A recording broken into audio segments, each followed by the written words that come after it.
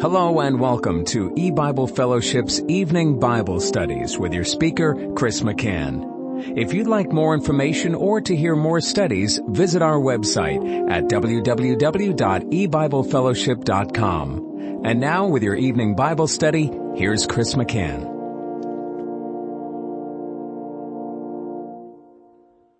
Good evening and welcome to E-Bible Fellowship's Bible study in the book of Genesis.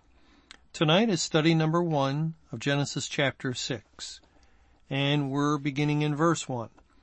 And it came to pass when men began to multiply on the face of the earth, and daughters were born unto them, that the sons of God saw the daughters of men, that they were fair, and they took them wives of all which they chose.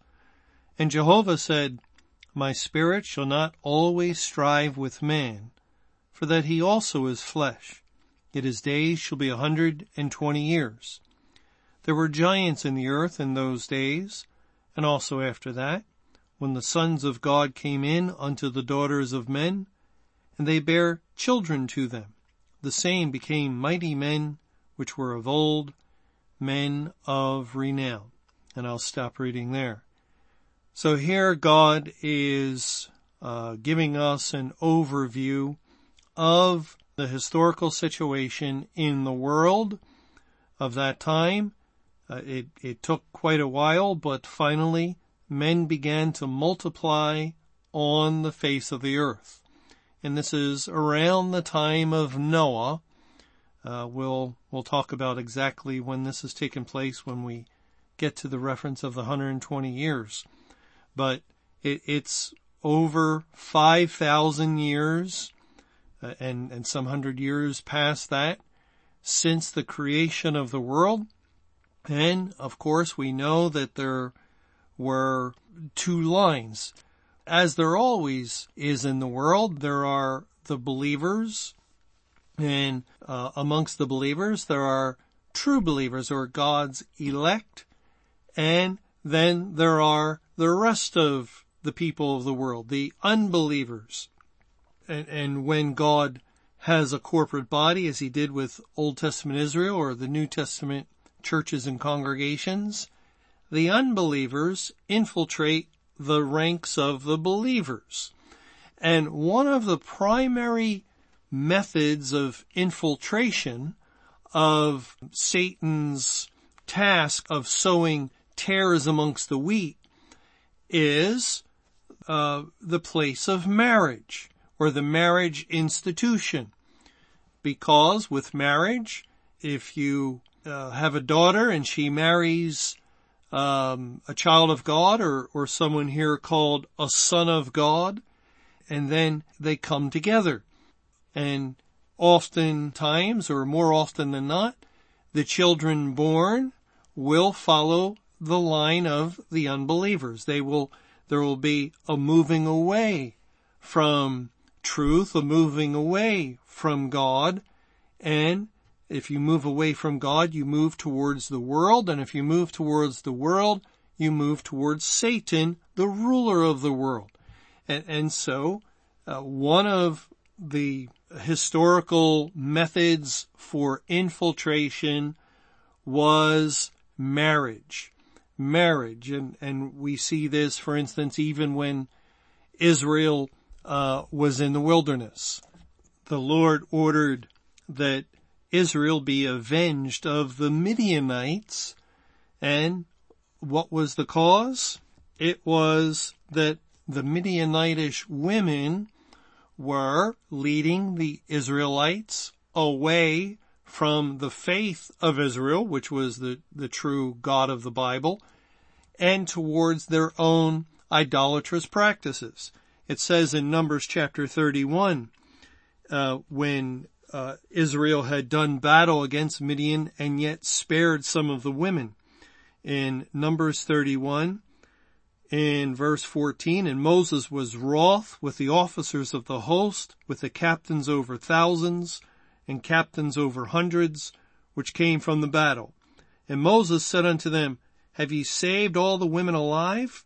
Behold, these caused the children of Israel through the counsel of Balaam to commit trespass against Jehovah in the matter of Peor. And there was a plague among the congregation of Jehovah.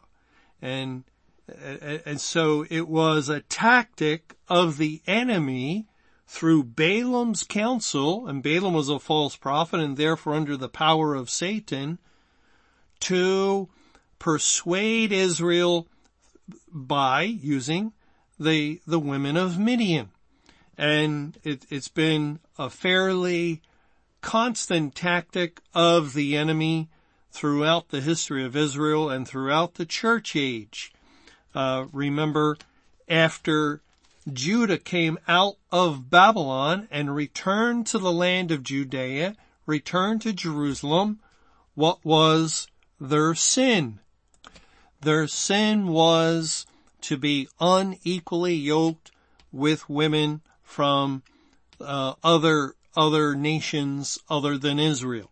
It says in Ezra chapter 9 and verse 1, "Now when these things were done, the princes came to me, saying, the people of Israel and the priests and the Levites have not separated themselves from the people of the lands, doing according to their abominations, even of the Canaanites, the Hittites, the Perizzites, the Jebusites, the Ammonites, the Moabites, the Egyptians, and the Amorites. For they have taken of their daughters for themselves and for their sons, so that the holy seed have mingled themselves with the people of those lands. Yea, the hand of the princes and rulers hath been chief in this trespass. And when I heard this thing, I rent my garment and my mantle, and plucked off the hair of my head and of my beard, and sat down astonied. Then were assembled unto me everyone that trembled at the words of the God of Israel, because of the transgression of those that have been carried away, and I sat astonied until the evening sacrifice."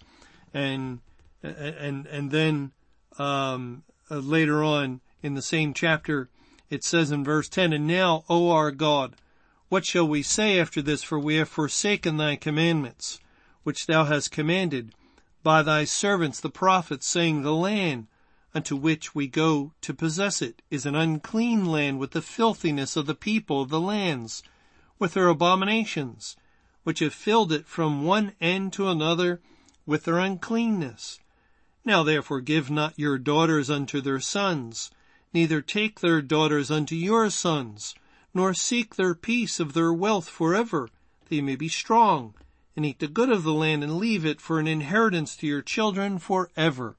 And after all that is come upon us for our evil deeds, and for our great trespass, seeing that thou our God hast punished us less than our iniquities deserve, and hast given us such deliverance as this, should we again break thy commandments and join in affinity with the people of these abominations, wouldest not thou be angry with us till thou hast consumed us, so that there should be no remnant nor escaping? O Jehovah God of Israel, thou art righteous, for we remain yet escaped, as it is this day. Behold, we are before thee in our trespasses, for we cannot stand before thee because of this. This particular sin of being unequally yoked, which basically means for a child of God, somebody God has saved, to marry others that are not of the elect or not of God. They have no identification with God. They are unbelievers. It is a grievous sin. The Bible has very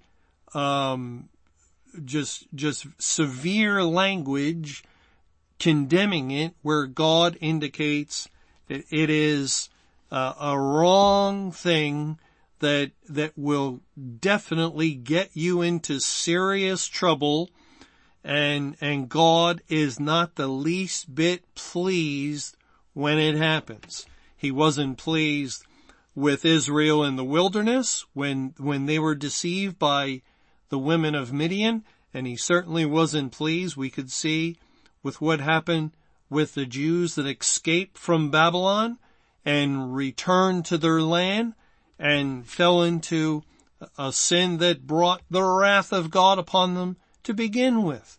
And neither is God pleased when it first seems to be occurring, or at least this is the first we're reading about it here in Genesis chapter 6, as two lines have developed. There's the line that Enoch was a part of, that Methuselah was a part of, that Noah was a part of. And that line of believers and even though we're approaching the time of the flood, and we know exactly how many people on the earth in all the world were saved at the time of the flood. There could not have been more than 8. 8 people were delivered from the flood. Only 8 souls entered into the ark out of the entire world of that day, of that period of history. And it was a time, God tells us, when men began to multiply in the face of the earth.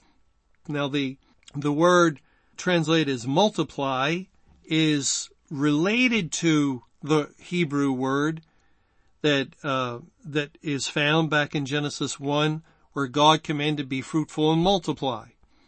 The word here in Genesis 6:1 is 72:31 in the Hebrew in the Strong's Concordance, and the word in Genesis was 72:35. So it's a related word but different. This particular word, 72:31, is translated as increased sometimes. It's translated as multiplied sometimes, and it's also translated one time as 10,000s. So it came to pass when men began to be 10,000s on the face of the earth. You could translate it that way. This word is also related to another Hebrew word, 72:33, that is translated as 10,000s about 13 times.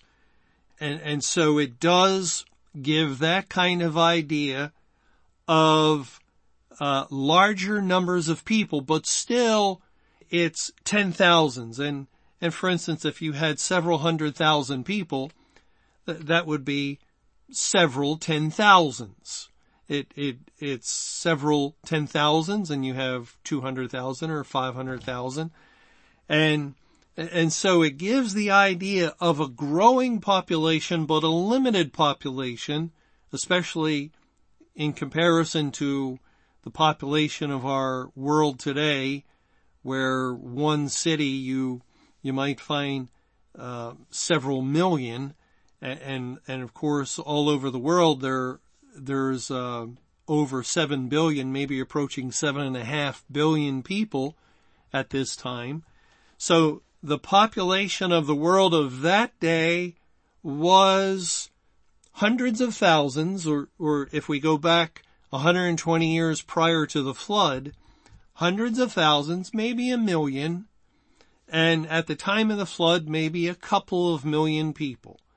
That would have been the extent of the world population at that time. One continent, one people, all speaking one language, living basically in close proximity to one another, although there would have been some, as in any period of time, that were like nomads and wandered off, and so there could have been some thousands of miles away. That's possible.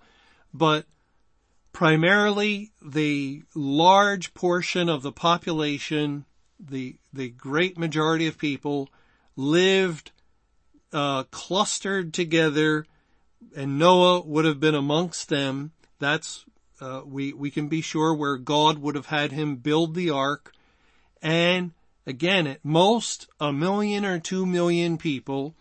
And of this number, there was two lines, a line of professed believers, which would have followed the line of Seth, that seed that God gave to Eve, who was born when Adam was 130, and the other line. Remember Cain. And remember how God gave some information. Actually, he gave extended information. He gave a lot of detail about the descendants of Cain. Back in Genesis chapter 4, in verse 16, it says, "And Cain went out from the presence of Jehovah and dwelt in the land of Nod," and Nod means to wander, "on the east of Eden. And Cain knew his wife, and she conceived, and bare Enoch. And he builded a city, and called the name of the city after the name of his son Enoch. And unto Enoch was born Irad, and Irad begat Mehujael, and Mehujael begat Methusael, and Methusael begat Lamech. And Lamech took unto him 2 wives. The name of the one was Ada, and the name of the other Zillah. And Ada bare Jabal. He was the father of such as dwell in tents, and of such as have cattle, and his brother's name was Jubal. And he was the father of all such as handle the harp and organ. And Zillah, she also bare Tubal-Cain, an instructor of every artificer in brass and iron. And the sister of Tubal-Cain was Naamah." So here we read, and this would have been early on, there was the separation when Abel was killed, and then God appointed the other seed who was Seth, when Adam was 130. And so prior to the birth of Seth, maybe just prior, Cain was driven off and his line was removed. It was put at a distance from the believing line, which was the family of Adam and Eve and Seth and the descendants who would come forth.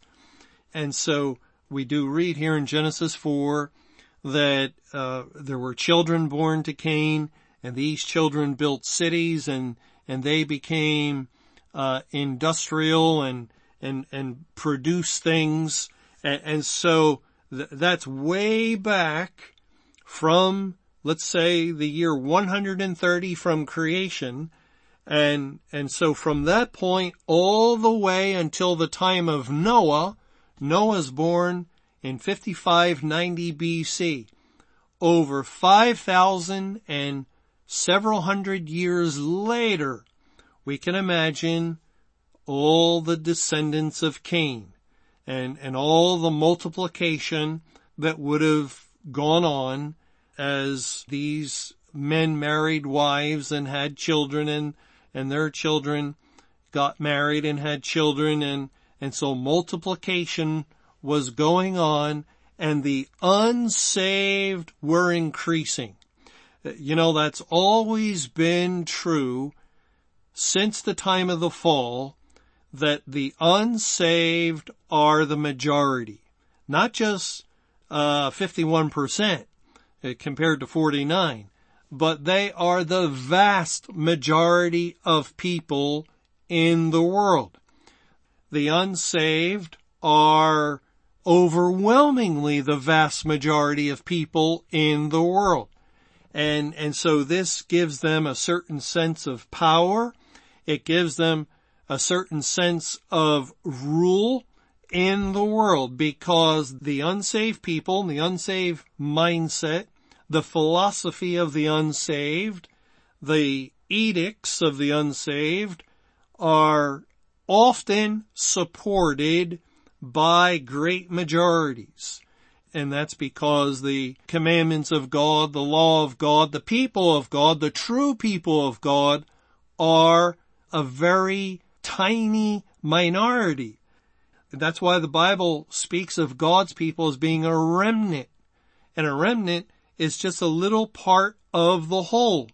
And The unsaved people of the world, of course, are not producing great majorities of followers due to the greatness of their particular doctrine or their particular beliefs or lack of beliefs. They do not attain large numbers of people following after them because they have a right or better position than the child of God. Actually, it's the reverse. There's only one reason why at any time in history, if you would take a photo and capture any point in the history of the world, you will find overwhelmingly, 99.9% in some cases, that the people of the world are unbelievers deep down in their heart because they've never been born again. They are servants to sin and to Satan. They are opposed and contrary to the Bible and to the God of the Bible, to the author of the Bible.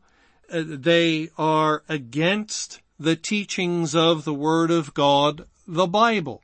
And this is so because of man's fall into sin, and it's the natural condition of an unsaved individual.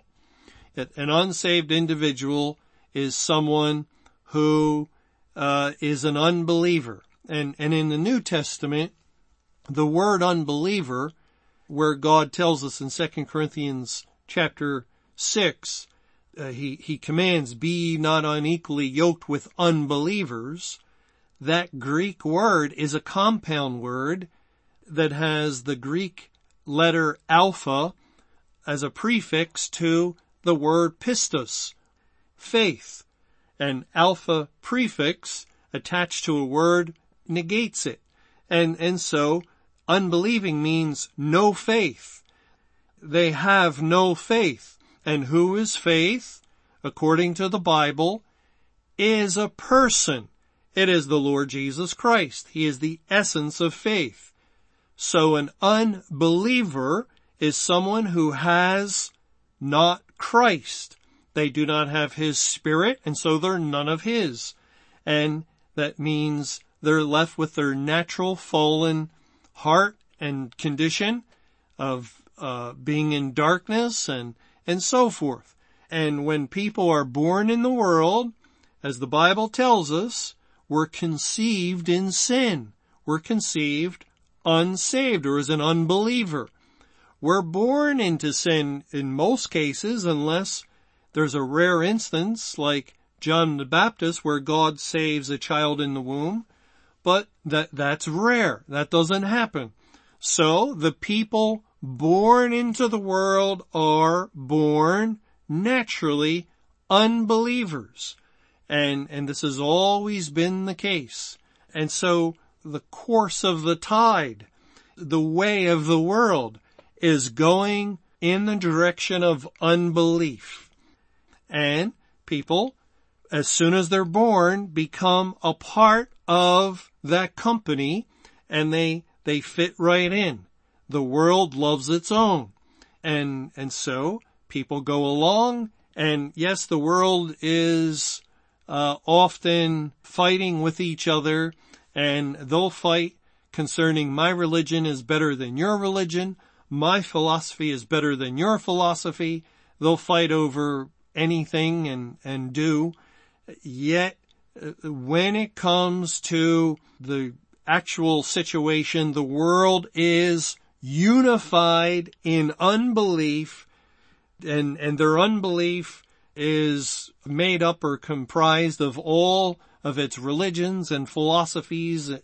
An atheist is the same as a Buddhist or a Muslim or a professed Christian and has another gospel. It doesn't make any difference. They are all set in opposition against the true God of the Bible and His true word, and therefore there is great unity of disbelief or unbelief amongst unbelievers. And so This is the nature of the world all through history, but God's program of salvation was to send forth His Word, and through the hearing of the Word of God, here and there God translated people out of the darkness, out of the kingdom of Satan, out of the typical situation of mankind, of those unsaved that live in the world, and into the kingdom of His dear Son, into the light. And they became saved, children of God, or as it says in Genesis chapter 6, sons of God. Sons of God. They were adopted into the family of God. And so this was a line of believers. Already we know that God early on saved Abel, but Abel was killed. Yet God raises up another. And as the world continues on, as the population of the world increases and grows into the time of Noah, the number of actual true believers, of individuals that were truly saved and have been changed and came out of the darkness into the light, is minuscule. It's extremely few. But there are also a growing number of what we would say today professed believers that identified with that line and would think and believe they were true believers, but they really weren't. And so God tested them. God tested them then like He tests people even today. And the test at that time for the professed believers, or that line that identified with God, was, would they maintain faithfulness and not interact or intermarry with these other daughters of men? And they failed the test. And as a result, we can see God's displeasure. Just after verse 4, where God tells us of all this intermarriage, He says, "And God saw that the wickedness of man was great in the earth, and that every imagination of the thoughts of his heart was only evil continually. And it repented Jehovah that He had made man on the earth, and it grieved Him in His heart." Just as later generations, when God is dealing with the corporate body of national Israel, grieve Him, and He sees their unfaithfulness as they go astray. They go far from Him, and oftentimes Israel was led by the women of other nations. And it's one of the reasons why King Solomon's sin was so grievous. He married many foreign women, and it says his heart was led astray. And he was an example and picture of the New Testament churches and congregations, as they also have gone astray after women and after other gospels. That's really what the Midianitish woman represents, as she is aligned with the counsel of Balaam, the counsel of other kinds of gospels. Thanks for joining us for E-Bible Fellowship's Evening Bible Studies. You can hear these studies Monday through Friday over Paltalk, Skype, E-Bible Fellowship's webcast audio, or over your phone. For more information or to hear other studies, visit www.ebiblefellowship.com. Until our next study, may the Lord's perfect will be done.